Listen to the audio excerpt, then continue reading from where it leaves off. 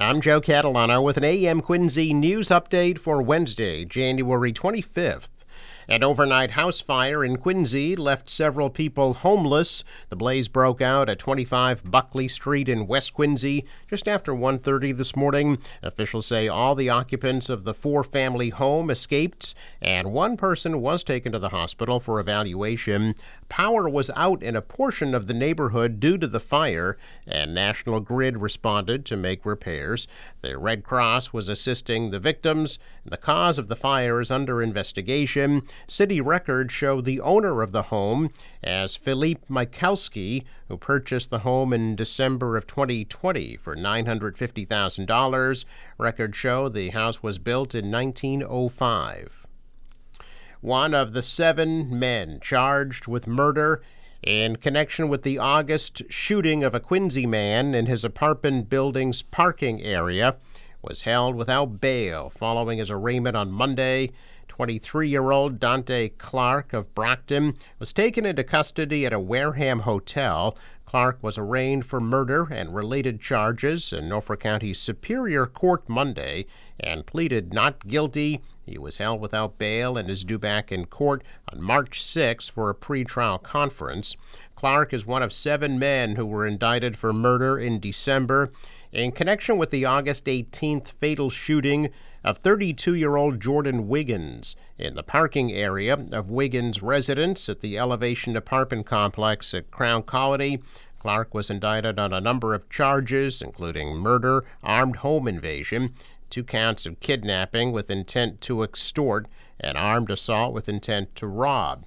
Clark was first arrested last September for assault and battery on a police officer involved in the homicide investigation before he was identified as a suspect in the shooting.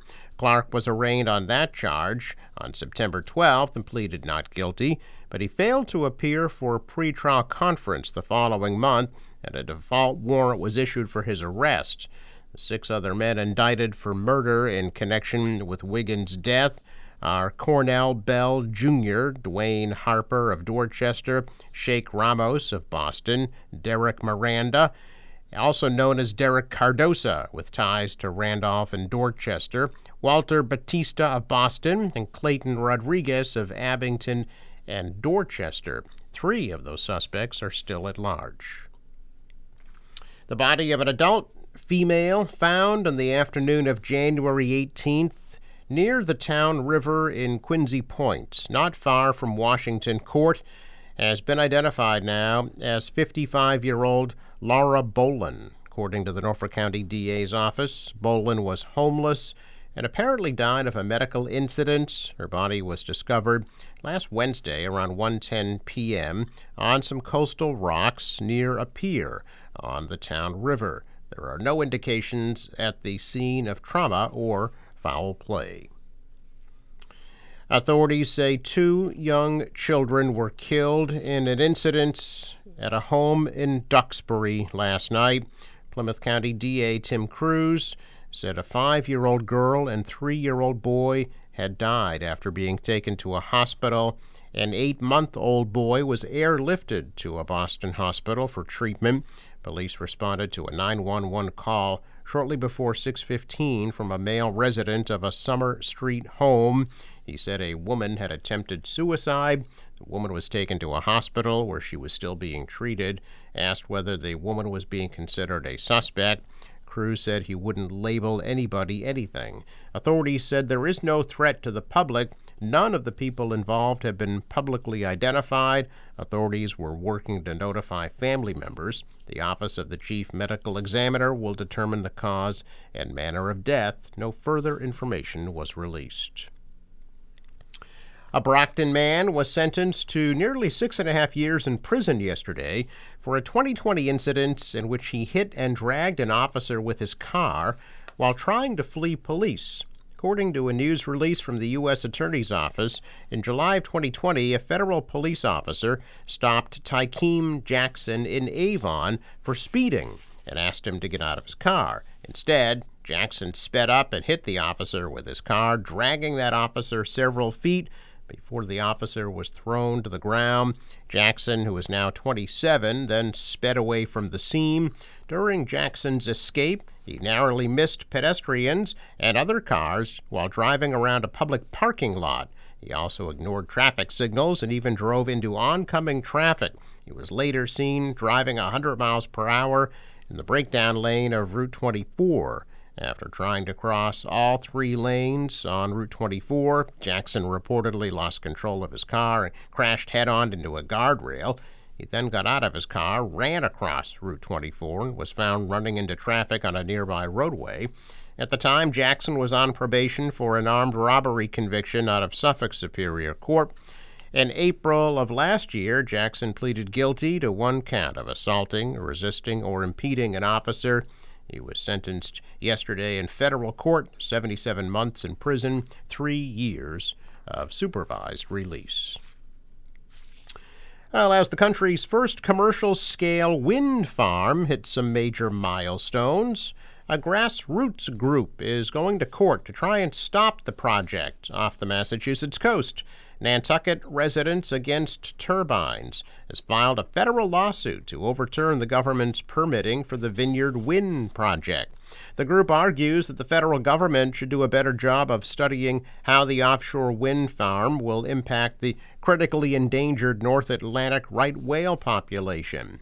The Vineyard Wind Farm is currently under construction and will be situated 15 miles south of Nantucket and the fellow island of Martha's Vineyard.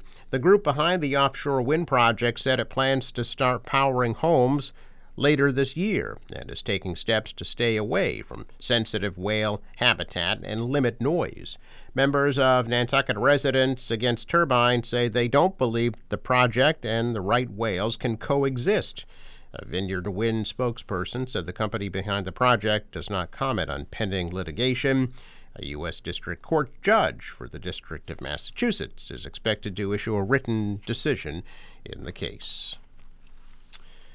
Well, state leaders say they are not seeing any signs that the so-called millionaire's tax is already driving additional taxpayers out of Massachusetts, but flight and tax avoidance are still concerns among officials and economists crunching the numbers this budget season. Department of Revenue Commissioner Jeffrey Snyder told lawmakers in a consensus revenue hearing at the State House yesterday that he doesn't believe they've seen anything in the tax receipts at this point indicating a trend that Bay Staters are leaving, but it is still early. The 4% surtax on income over $1 million just went into effect this month after voters' approval in November. Some experts are predicting the revenue will be highly volatile while its uses and the full impacts of the tax come under the spotlight as economists and state officials brace for an economic slowdown. Gas prices have started to climb once again in Massachusetts. The average price for a gallon of unleaded was $3.39 yesterday, according to AAA, up 8 cents over the past week. AAA says there's been an increase in demand just as oil prices started rising again.